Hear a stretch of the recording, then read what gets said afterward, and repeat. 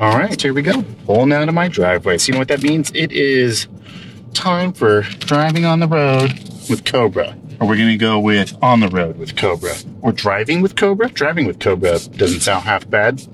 How about that, folks? Welcome to Driving with Cobra. It is Friday the 13th, and I am currently on my way to my friend Mike's house. We're starting up a new pen and paper role-playing game campaign, and it'll be the first time in quite some time that I have played without running. So that's the nerdy component there.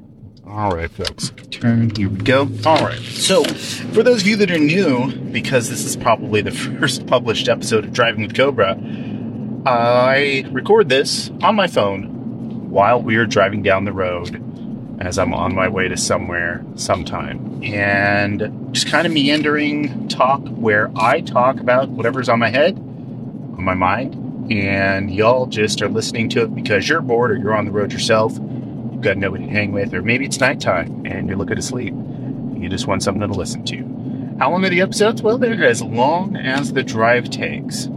I expect today's episode is going to be about 29-30 minutes because that's about how far away Mike lives. And working on not saying, I don't know if we're going to do much of an editing on this or if you'll all just have to get used to my speaking mannerisms. Since this is off the top of my head and I'm talking by myself and not like in a conversation with someone, I expect that some of the turns of phrase and what I'm saying is going to come off a little bit funny at times.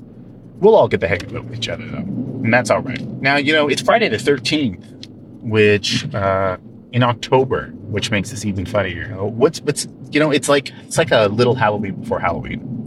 It's kind of how it is. You got the 1-3 being reversed from the 3-1, same month, and Friday the 13th has the spooky vibes.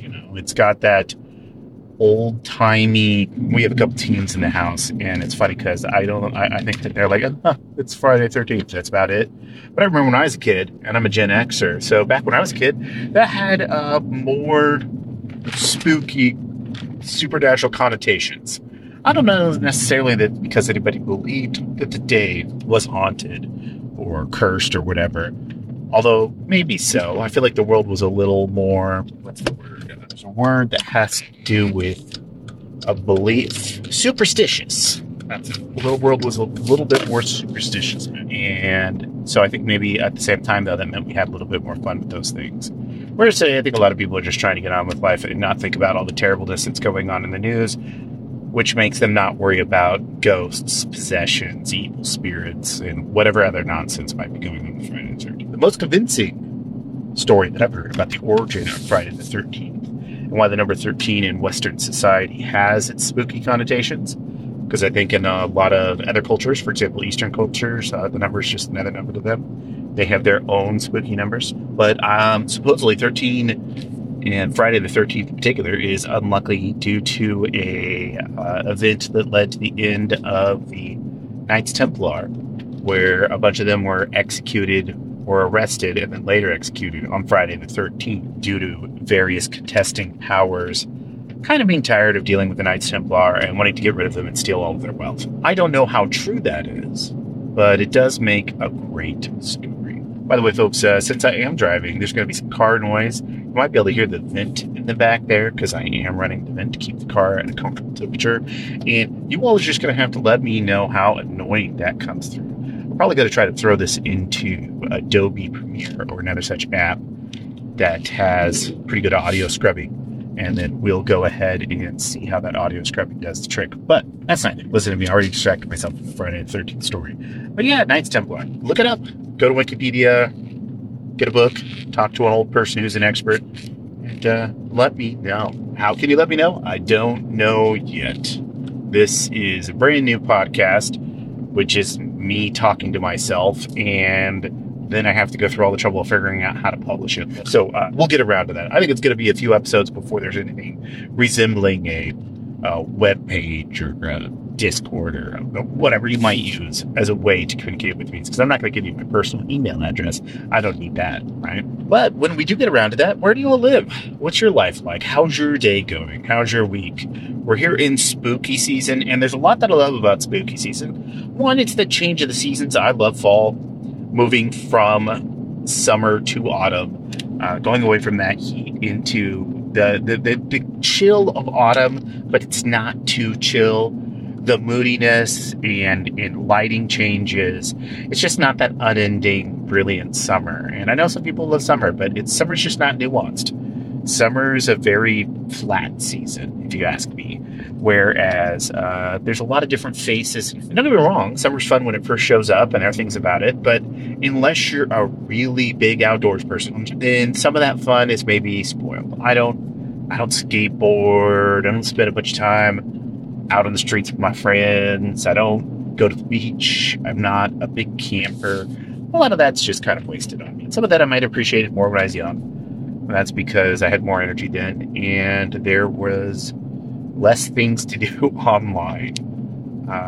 But this time of year, while I appreciate all the weather and stuff, it's nice to visit it, but I don't have to lurk out and stay out in it. And I can gaze at it through the window or appreciate it on the drive, sipping a pumpkin-flavored coffee or pumpkin-flavored beer, because that's the world we live in. Those kind of wonderful things. I love that about the greater spooky season, the greater autumn season. And October is its own special subset of that joy. Like, a lot of the pumpkin beers are kind of an August phenomenon, August and September. By the time you actually hit October proper, they're starting to get a little harder to find. And then a lot of that has to do with the timing of pumpkin harvests, the way that brewing works.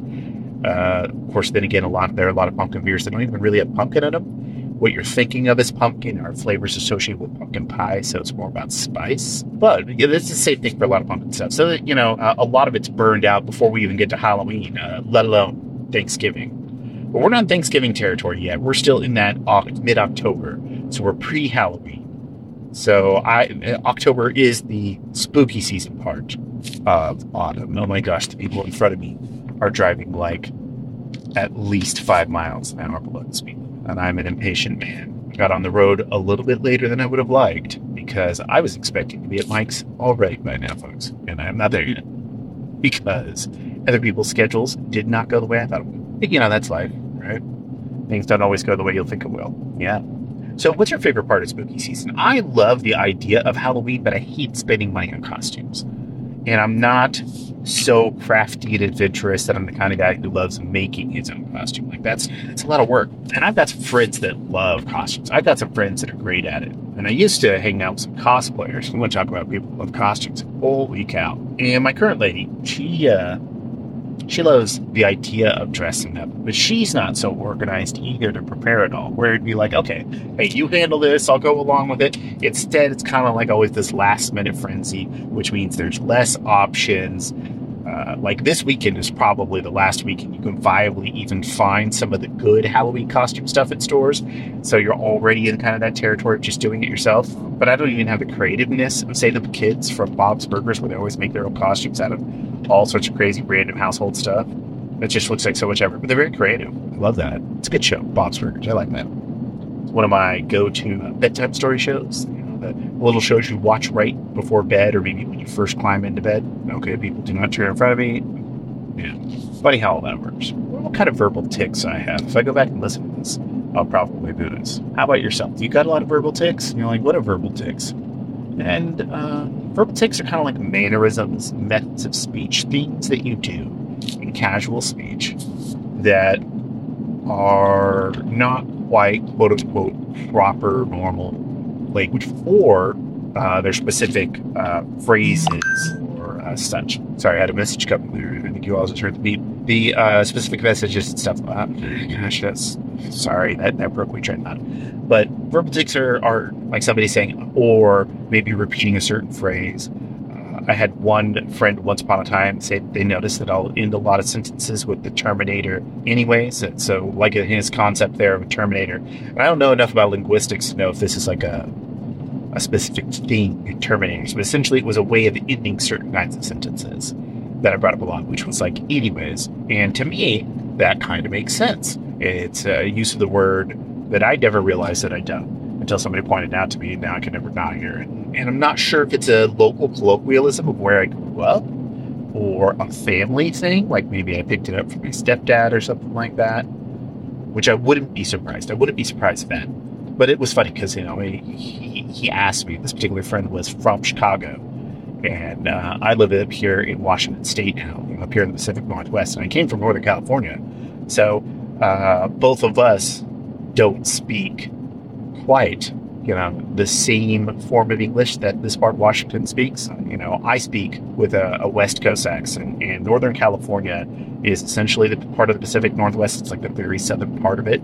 Some people try to say it's like Oregon and up, but a lot of the far side of Northern California shares a lot of little cultural elements with Southern Oregon. So there's a little bit of overlap there. So it's kind of part of that greater. And he lived in Washington for some time. And so some of his Chicagoan speech patterns had shifted a little bit over time, but he still really kind of noticed things. And it's funny, when I first moved up here, I noticed that a lot of this part of Washington, because it's very close to the border with Canada, has a lot of little Canadianisms that have crept in from the British Columbians, and it's subtle, but you kind of notice it there. It's kind of this very, this very mayonnaise, white bread mesh of the Washingtonian accents that it just thought was kind of hilarious. But because of that, he picked out some things about the way I speak. Some of which is, I think, pretty typical Californian accent, especially for the North State. But I do wonder about what vocal mannerisms and tics I have that are just a side effect of, say, my stepdad, my mom, stuff like that. And it kind of makes me, there's that fascinating thing about like linguistic experts, people who can pick up that stuff, where they can tell where somebody grew up, or they can maybe tell, where members of your family might have come from and stuff, and all those little subtle nuances. You've got people at their first generation in this country, their parents were immigrants, came from, like, say, a non-English speaking country.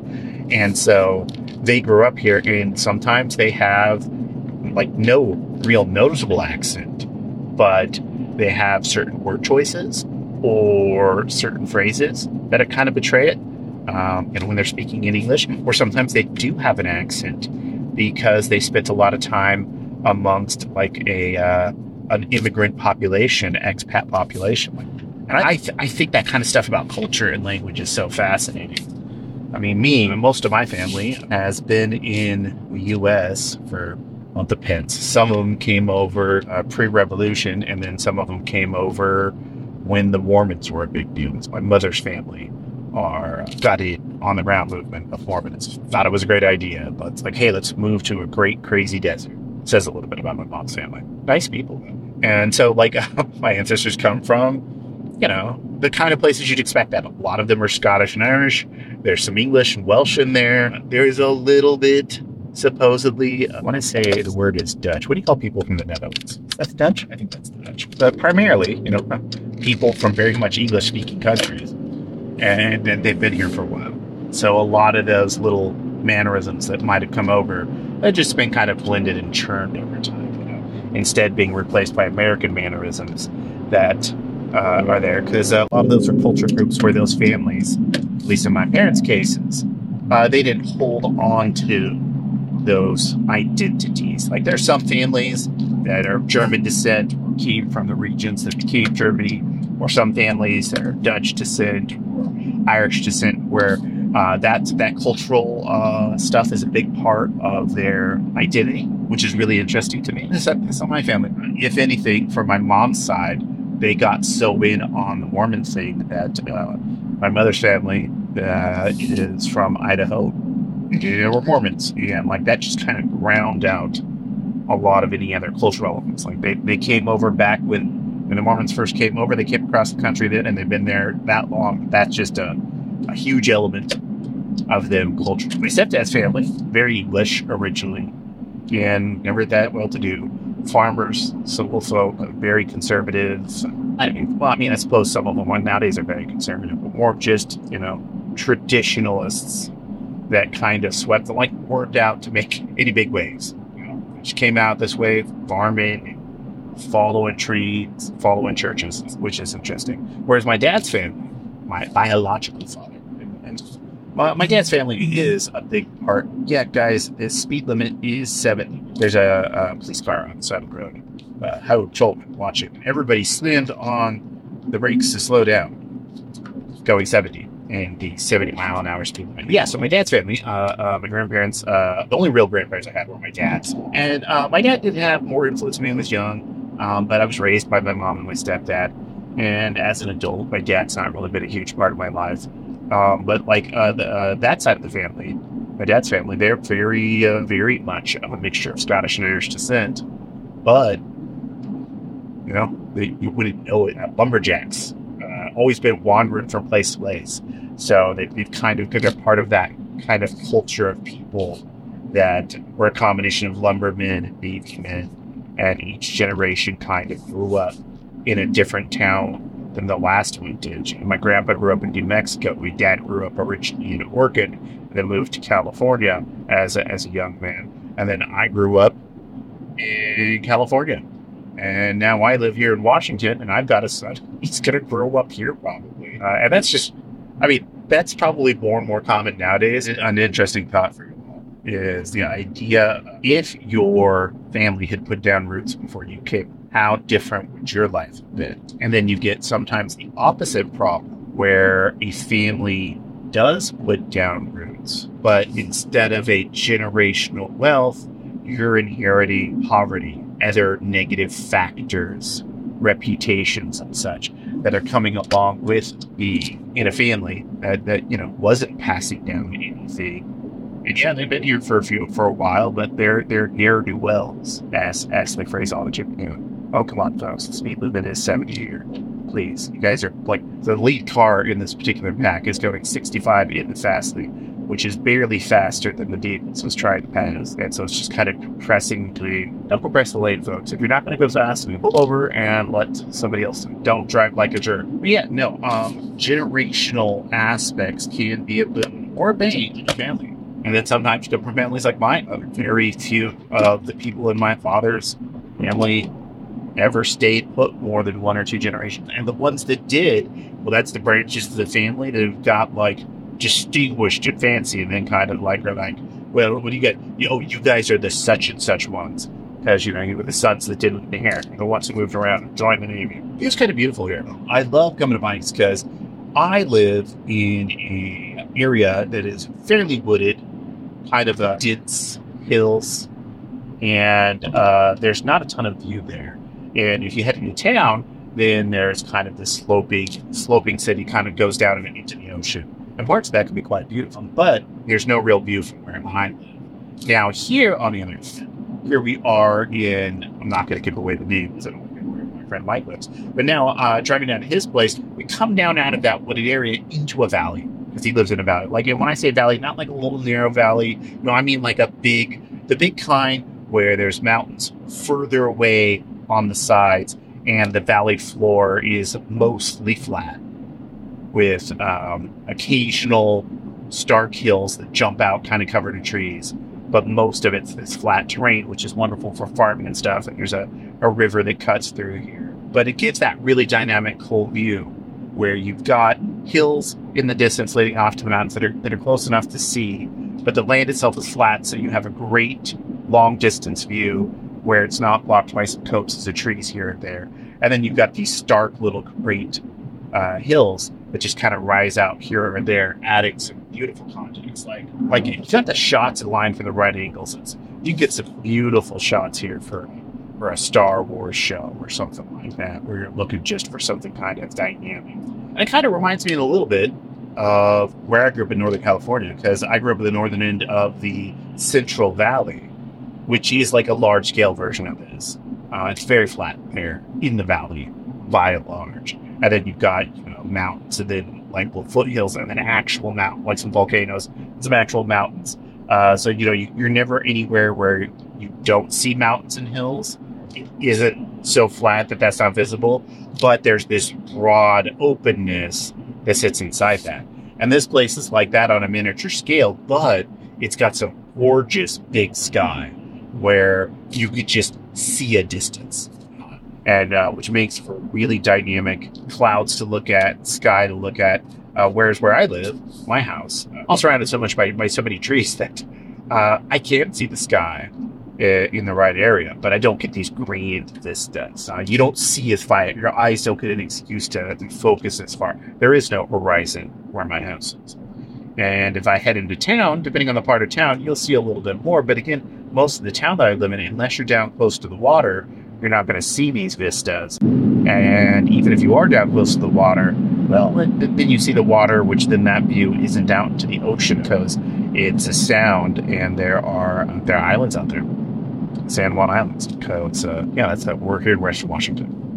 That's not a shock. We all kind of do that. So it's always fun to come up here. Even on a cloudy day like this, there's still some. And then I'm going to go sit inside of the room and hang out with these delightful friends. And I won't see these views. And I always think about, I would love to get my lady out here on a day where the weather's right and go with my friends that live over here, Mike and his wife. Go to a brewery or a bar or a restaurant or somewhere that's got a good view. But I never really find the time for that. Do any of us really find the time for that? I don't know. It's complicated. I have a toddler, so that's my excuse. So that's hard. So, it is hard to find that time to break away. I miss the casual freedom of the before times, before the pandemic, as I call it, the before times. But I do have a good life. I do get to come see my friends. But I do miss some of the casualness that existed in the before times that doesn't seem to exist now. And maybe when my toddler's a little older, and therefore it's a little easier to bring him along on a thing without him going madhouse tour. But we'll see. We'll get there. Oh, listen, I've been getting all modern. I'm a happy man and I live a happy life. But life is always about change. And also, life is about longing. The trick is whether or not you can walk that middle path, to kind of quote from the Buddhists. Little Buddhism there, without the extremes. You don't want extreme suffering. The idea there coming from the Buddha's experience with trying out those cults that do extreme deprivation and try to use suffering as a way to purify themselves and to seek holiness. When it's the other extreme, gluttony and deprivations and that sort of thing, where you kind of like lose yourself to excess. So it's that middle road where you're trying to minimize suffering, but also not trying to go to excess and trying to find a peace and a happiness in that. And that is the thing. Like, my life is pretty good, all things considered. And I think a lot of us actually have a life that's pretty good, but we just make the mistake of trying to chase it high in an extreme and not focusing on the little things that make us happy here in the moment and now in that middle path of daily life. And there's an orange front door there, friends. That is Mike's door. I'm really jealous of the store. It's a nice door. I still have to finish some of the painting in my house. But that means that I am here at Mike's. I want to thank you all for coming along on this ride with me. Driving with Cobra. Look at that. 30 minutes, 44 seconds when I check the time. I told you folks it'd be about 29 minutes or so. All right, everybody, have yourself a wonderful day or a wonderful week or a wonderful month, depending on what things are going on out there. I will hopefully get this actually edited and published, and we can get this podcast going. So yeah, this was episode 1 of Driving with Cobra, and you have a wonderful time.